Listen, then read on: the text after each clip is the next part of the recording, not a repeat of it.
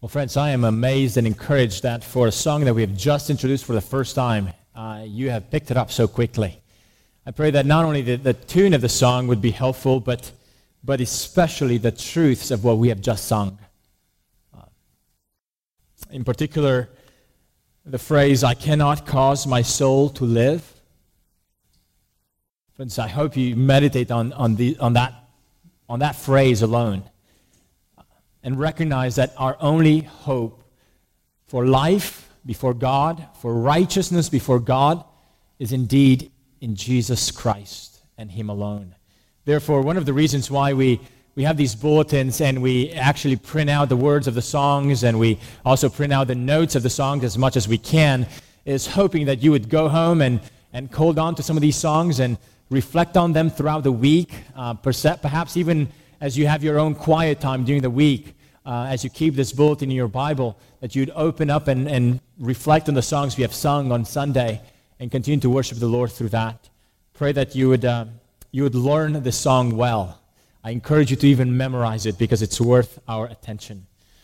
Well, friends, this morning we continue our study of the book of Titus. And I encourage you to open your Bible to Titus chapter 2.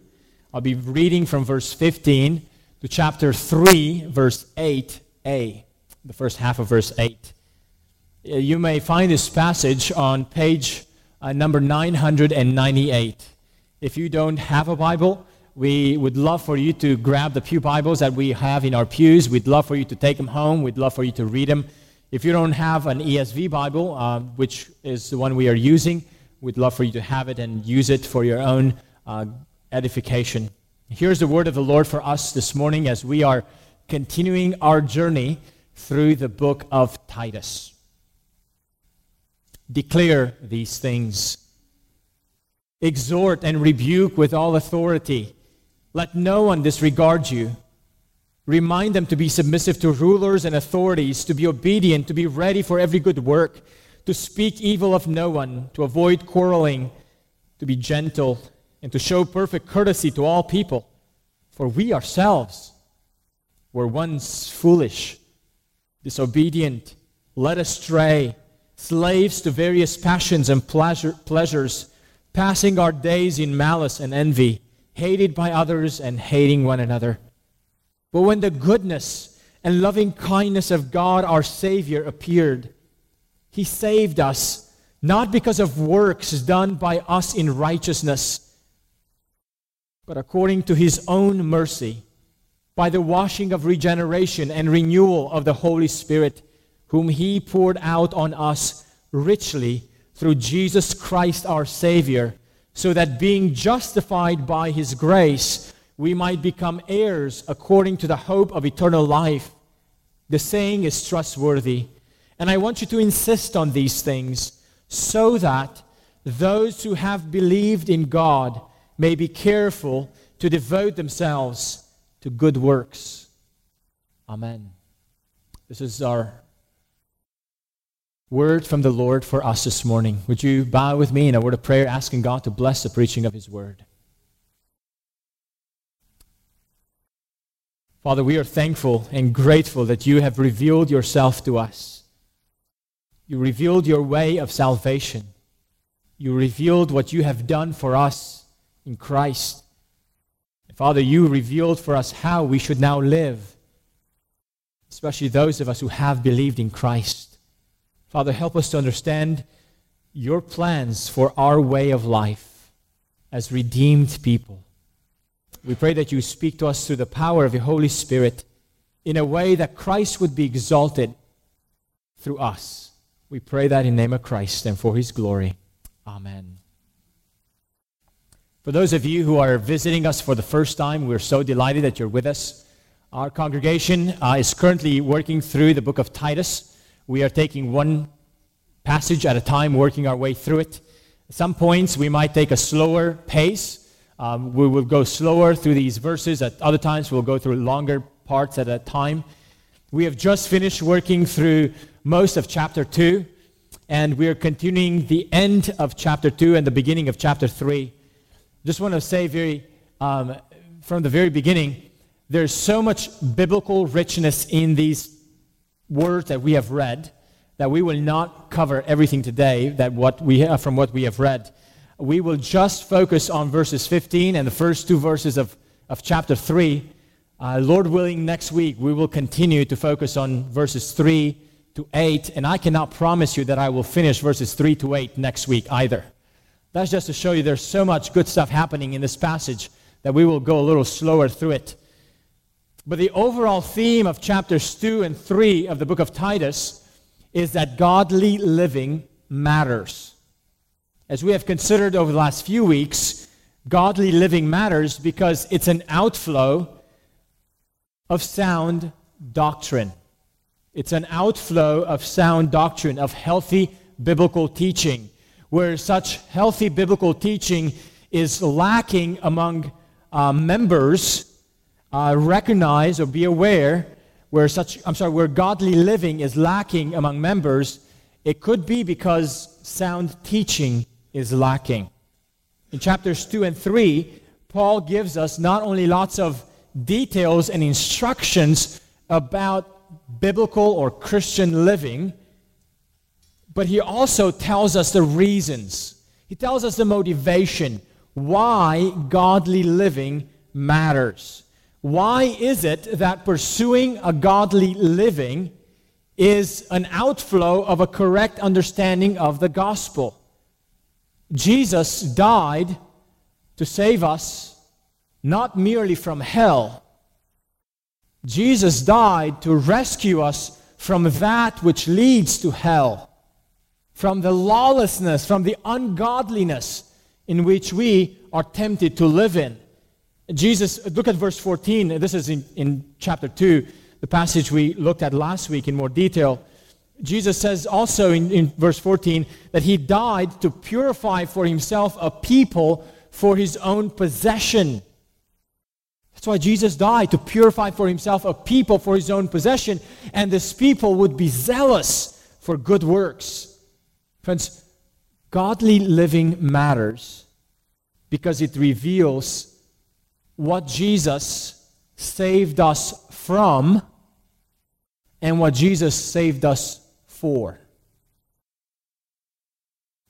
He can save a people that have been wretched, that have been lawless, that have been given to ungodliness. He can take a people from that and transform them and create a people for himself who are pure.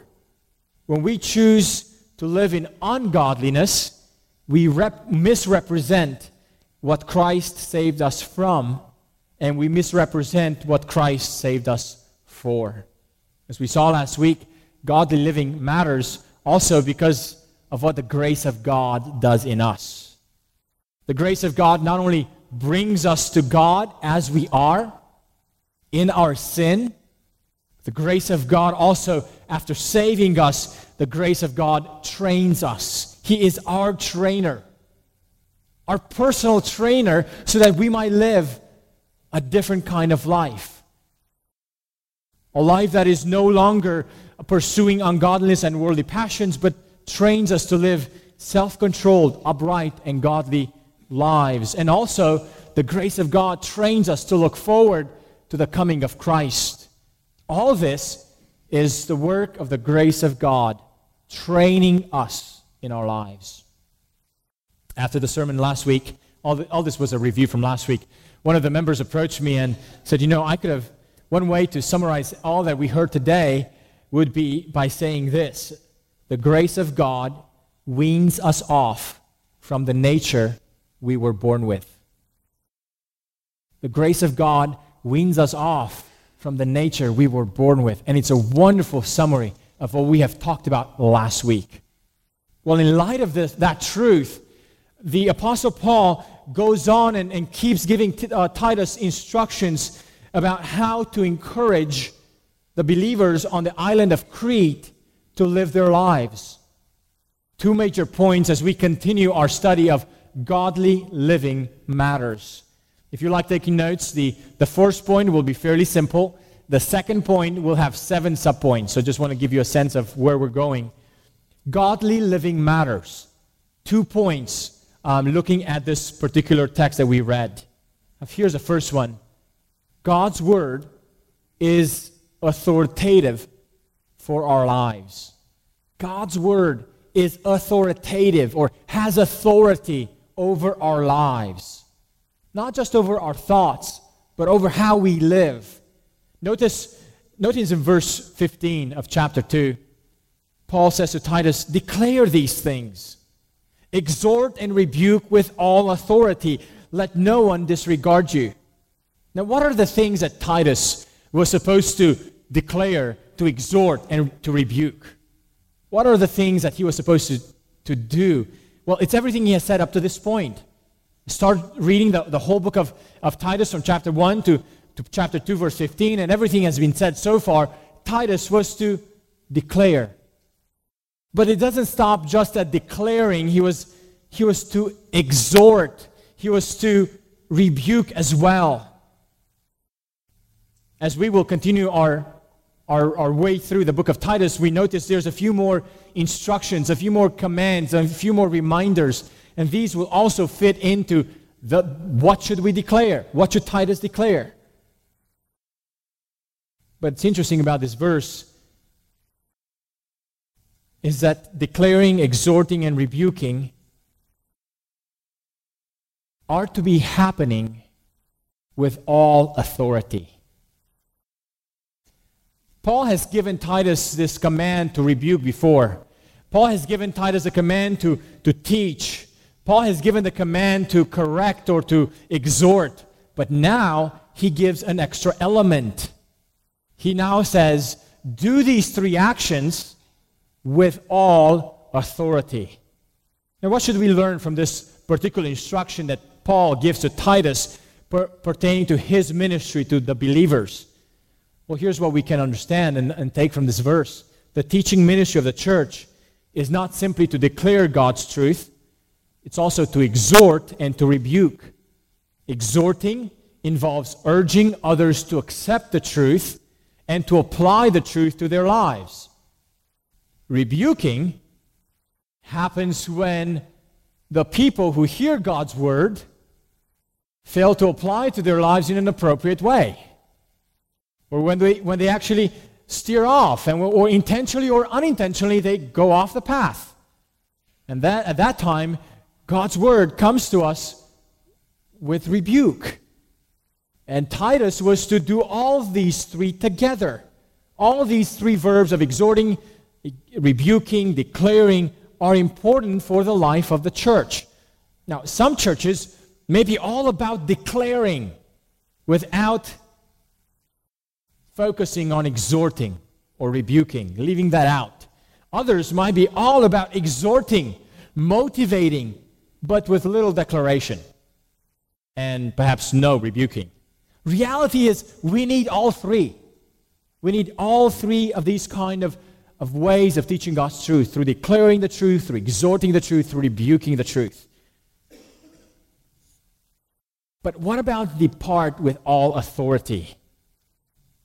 In other words, it's not the teaching ministry of the church is not just good advice. Whether you find it helpful or useful, it's an advice you may take or leave. This is not the picture that we get in this verse. God's word is not merely motivational advice. It carries with it God's authority. In another passage, in another book, Paul writes to another church and gives them specific instructions of how to live their lives. And it deals with, particularly with their relationships and even with the way they approach sexuality. And Paul at the end of that passage says, "For God has called us not to impurity, but in holiness.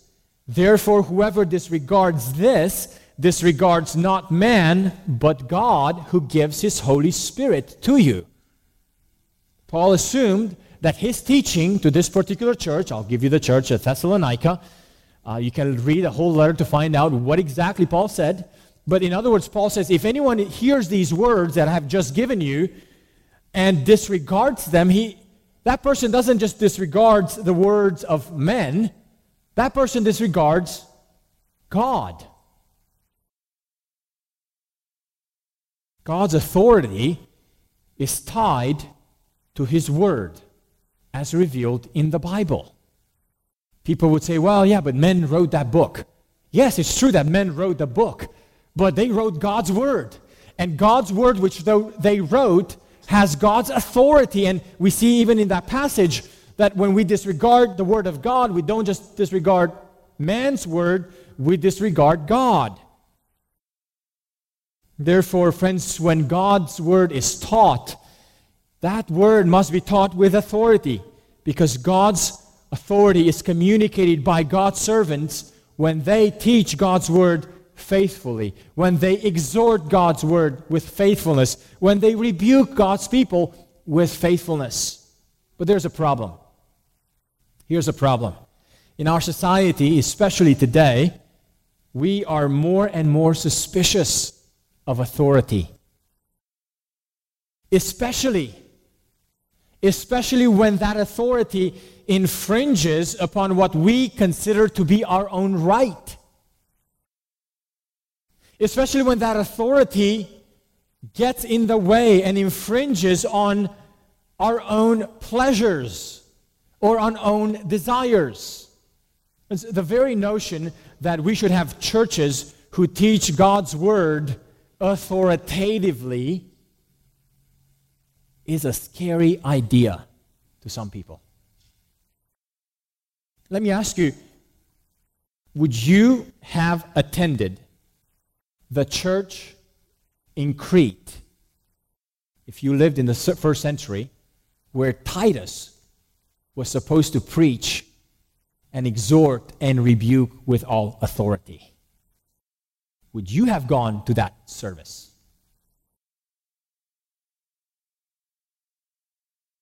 And if you have gone once, would you have gone back again? Or would it be the kind of response where you'd say, gee, that was a little too close to my personal life. I am not sure I want to go back there. After all, I'm supposed to be encouraged. And what I heard was it was very personal. It's the stuff that they shouldn't get involved in my business kind of thing. Well, friends, here's the question. Are you open to embrace the truth that God has authority over us? It's possible that the reason why we may reject or be suspicious against an authoritative teaching of God's Word is because at the heart of the matter is we might struggle with embracing the fact that God has authority over us. Now, if you wonder, why should I or why should I let God to have authority over me? Well, one answer to that question is this: because God made us. Because He made us. God has made the world and everything in it. And as the Bible says, He Himself gives to all mankind life and breath and everything. Now, you may not recognize that, but whether or not you recognize it, that's how God is for us. He is the source of everything that we have in terms of our life and breath and everything that we have. Your very next breath, the very next beating of your heart, happens because the Lord has not yet decreed to stop your life. He has authority over us. People may reject that truth, but it doesn't change the fact that God still has authority over us. One day, that authority will be fully visible. Friends, that day might be too late for you to change your attitude towards this God. If He has authority over us, then He has a right to speak to us authoritatively. And this is how Jesus Himself taught. I love how in the Gospel of Mark, at the very beginning of the Gospel of Mark, as Jesus began teaching, here's one observation the Gospel writer makes about the way Jesus taught. In Mark 1:22, and they were astonished at His teaching, for He taught them as one who had authority, not as the scribes.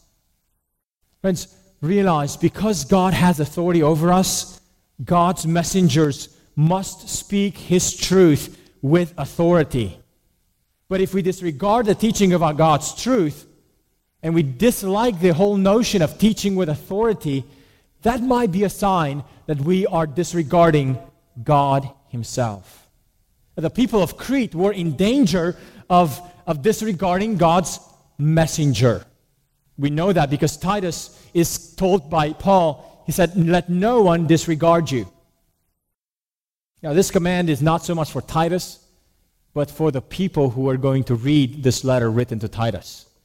This is an indirect way in which Paul tells the people to whom Titus was to teach and preach, don't disregard the word that he's teaching you.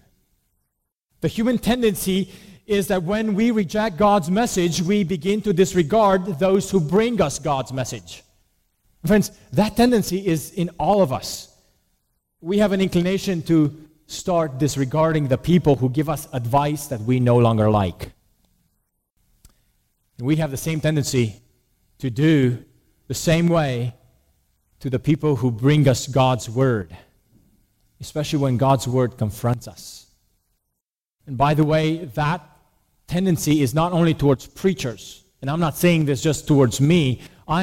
Anytime another fellow believer speaks God's word to our heart in a way that confronts us, the sinful tendency of our heart is to disregard that person, at least for the moment. And if he keeps bringing it up, we will have a tendency to disregard that person longer term, distance ourselves from that relationship, no longer meet with that person, no longer seek their advice. That's a human tendency. Friends, ask yourself, do you tend to disregard such people who speak to you God's word, whether privately or publicly? Do you tend to shut them off? Are you tempted to stop meeting with them or stop interacting with them? Friends, realize that because of our sinfulness, we must guard against the tendency to disregard those who bring us God's word with authority. The way we respond to the authoritative teaching of God's word reveals how we feel about the authority of God over us. So as we consider and continue to work through our study of godly living matters, realize that Paul takes his pause and tells Titus, teach, declare, exhort, rebuke with all authority, and let no one disregard you. A second point that we can look at as we consider what this godly living involves, the second major point is that God's word commands us, gives us specific commands how to live in society. God's word commands us how to live in society. We saw a bunch of commands already in chapter 2 that were very specific. If you look up in chapter 2, there were specific commands given to older men. There are specific commands given to older women. There are specific commands of what older women should teach younger women. There are specific commands given to younger men. There are specific commands given to bond servants. Now, in chapter 3, we go to some more specifics. And these specifics are for everyone, for all Christians, and they are particularly aimed at helping us know how to live in society. Friends, Christian living is not lived just within the four walls of the church. The arena where we are called to live in godliness is not only when we are with other Christians. We are called to live in godliness when we are on a UT campus if you're a student. We're called to live in godliness in our workplace. We're called to live in godliness in our neighborhoods. We're called to live in godliness with anyone we interact with. And the next 7 words or 7 phrases will give us specific instructions of what and how we as Christians should live godly in society. Look at verse 1. Remind them, Paul says to Titus, remind them to be submissive to rulers and authorities, to be obedient, to be ready for every good work, to speak evil of no one, to avoid quarreling, to be gentle, and to show perfect courtesy to all people. Notice that Paul says that Titus should remind them. This means that they already heard these commands.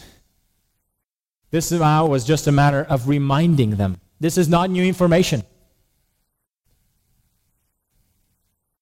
And the idea of reminding is in the present tense, which in the Greek language, whenever a verb is given in the present tense, it has this notion of keep doing it. It's not just a one-time deal, but yes, do it now, but keep doing it. Keep reminding them of these instructions. Well, what are these instructions? Let's look at them. 7 sub-points for this major second point of the sermon. By the way, if we look at verse 3, when Paul will describe our own state of sinfulness in verse 3, he also uses 7 descriptions. And then he goes on, in light of that sinfulness that we have been before Christ, before encountering Christ, we get a sense of the mercy and goodness of God. But before we get to that, Paul tells Titus, here's what you need to remind these Christians. Here's how they should live in society. Here's subpoint number 1. Remind them to be submissive to rulers and authorities. Submissive to rulers and authorities. The whole island of Crete was plagued by a spirit of insubordination. We don't know the details why that was so. Remember in chapter 1, verse 10, Paul said to Titus, for there are many who are insubordinate. Also in chapter 1, verse 6, the children of elders should not be open to the charge of insubordination. Now he tells Christians to adopt an attitude of submissiveness, particularly towards rulers and authorities.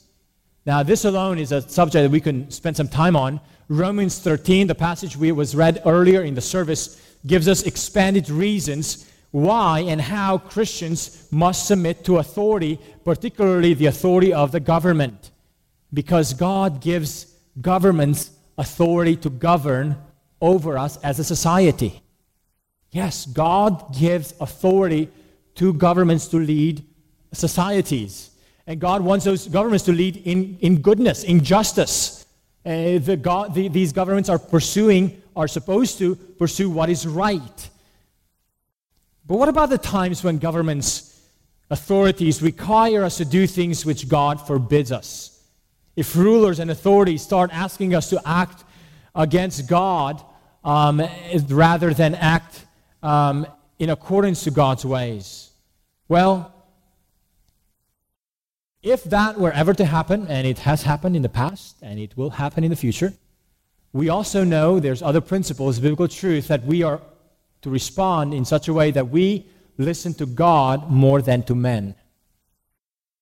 But in the island of Crete, there is no indication that the government was interfering with the religious freedom of worship for these Christians. There's no sense that the Roman Empire, which was governing that whole area, at this particular moment, in this particular place, was creating any threat. So assuming that the government does not interfere with matters of religion or enforcing us to live or to uphold anti-Christian values, we do have a responsibility to submit to authorities that are over us. Now, don't think here only the President of the United States or his highest officials. Think also of state officials. Think also of local authorities. Think also of law enforcement officers. Think about your boss at work. Think about that parking ticket. Or think about that speeding ticket. Well, friends, if there are many things I could confess from my own youthful upbringing where I have failed in these areas. And God has convicted me that things, my own attitudes to certain even laws of the land, if you will, that I thought it's not a big deal. I'll just pay that ticket, right? Well, no, it is a big deal because it reflects an attitude of the heart that does not submit to the authorities that God has placed over us. And it's possible that even in things that we might consider less important, that actually those things are a revelation, are a reflection of the nature of our own heart. Not to be submissive to the people that God has put over us and the authorities that God has placed over us.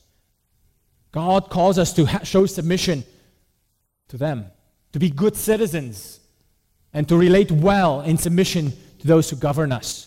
Then Paul goes on to say, be obedient. The second subpoint is that be obedient. Titus was to remind them to be obedient. Now, some commentators think that since Paul is dealing here with our relationship to governing authorities, that the command to be obedient is particularly limited to obedience to governing authorities. That might be true, but I'm not convinced that it has to be limited only to obedience to governing authorities. There's a sense in which, if you look at verse 3, what's coming up, in verse 3, one of the descriptions of our state, of our nature, when we were outside of Christ, is that we were disobedient. So in light of that, now Paul calls Titus to remind these Christians to be the opposite of what they used to be when they were outside of Christ. Be obedient. Part of what it means to live a godly life is that we are willing to embrace obedience as something good. Being obedient is not merely an external act of compliance, but also an internal decision to act in an obedient way. It's amazing that Peter, in his first letter, writes to the believers and says to them to pursue holiness, and here's how he describes them: as obedient children. Do not be conformed to the passions of your former ignorance, but as he who called you is holy, you also be holy in all your conduct. But do you remember how he started that exhortation? As obedient children. You might be an old believer. You might be a believer for many years. You might be an older saint. You've lived a lot of years. Peter would say to you, you're still to live as an obedient child. Seniority in age does not give you more rights to become less obedient in the ways of the Lord. Friends, being obedient is one of the marks of a true Christian. Being obedient to God and being obedient to the authorities that God places over us. Then the third characteristic, the third particular way of living godly in society, remind them to be ready for every good work. Being ready for every good work is another way in which we live out a godly life in society. Remember how in chapter 2, verse 14, we were told that the death of Christ accomplished for us two things. The death of Christ rescued us from all lawlessness. That was the first thing he accomplished for us. The second thing he accomplished for us is that the death of Christ purified for Christ a people for his own possession. And this purified people were characterized by what? By a zeal for good works. And now Paul tells Titus, remind these Christians in Crete, remind them to be ready for good works, for every good work. This readiness is what false teachers and false converts lacked. You say, how do we know that? Well, go back to 1:16. 1:16 says, they profess to know God, but they deny him by their works. They are detestable, disobedient, unfit for any good work. False teachers and false converts are not ready for good works. But Christians, those in whom God has worked this work of purification of their hearts and lives through the work of the Holy Spirit, Christians must be ready for good works. Remind them to be ready for good works. And if we look ahead at chapter 3, verse 8, after Paul gives us a detailed description of the gospel in our lives, Paul says in verse 8, this saying is trustworthy. I want you to insist on these things so that those who have believed in God may be careful to devote themselves to good works. Do you see over and over again this framework, this reminder, the importance of good works? Some of us, dear friends, live lives that are spread so thin that we have no room to be ready for good works. We need to restructure our lives to live in such a way that we have some room and we have readiness for good works. Being ready for every good work, first and foremost, begins not with an empty schedule. It begins with a purified heart. And this readiness for good works grows when we grasp what God has done inside of us. It's out of recognition, out of gratitude for what God has done in us, that we want to be a people ready, available, zealous to do good works. Friends, I praise God for various ways in which members of this congregation open up their lives to engage in all kinds of good works. We intentionally, as a congregation, try to be minimalistic about the activities we do programmatically as a church, because we want to encourage a culture where members take the initiative on their own to engage in lots of good works. Now, some of you this morning feel very timid about this.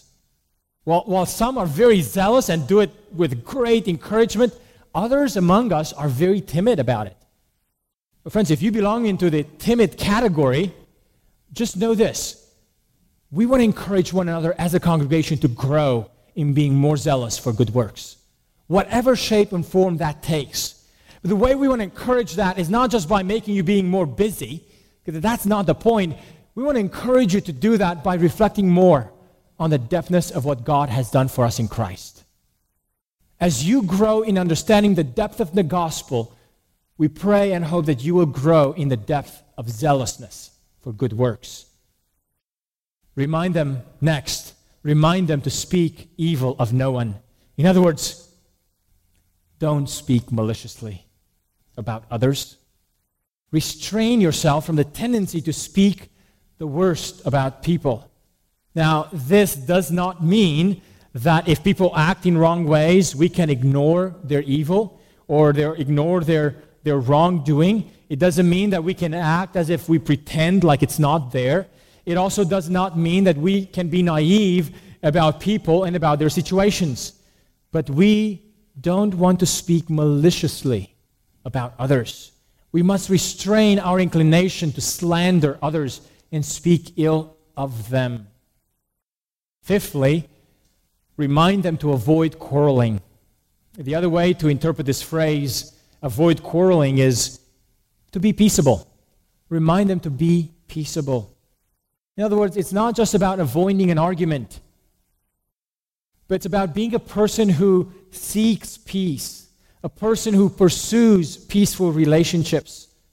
Do you find yourself in a circumstance where a fight of words is about to start? Restrain yourself from going forward. There are times when we have to confront one another about hard issues, but we may not be ready in our hearts to do it without falling into quarreling. You may need to tell the other person, listen, I'm not ready to talk about this issue right now, but I would love for us to address it later. That would be one way for you to say, listen, I don't want to just slide it away. I don't want to just pretend like it's not there. We will need to talk about it, but my heart is so sensitive right now that I'm afraid I'm going to start a fight of words. Let's talk about this later. Be careful in how you use your words. Be careful about the timing when you use your words. Don't use inflammatory words. Don't use the word always. You always do this. That's always an inflammatory word. Well, almost always. Don't use words that could cause damage. Even though you may have intended something well, the way it comes out, or at the timing when it comes out, it causes more damage than good. Friends, recognize these tendencies in us, in you. Repent of those tendencies. Commit yourself to being a person who pursues peace and avoids quarreling. Remind them to be gentle. Another way to interpret this instruction, this sixth subpoint of being gentle, is this.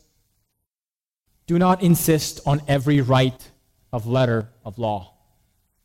It means yielding, being kind, being gentle. In other words, are you a person who is able to yield to others? Does it always have to be your way? Do you always need to have the last word? Part of pursuing peace is practicing this art of learning how to yield to others. And if you do give up the right to have it your way, do it joyfully. Don't do it with an attitude. Don't let them know it.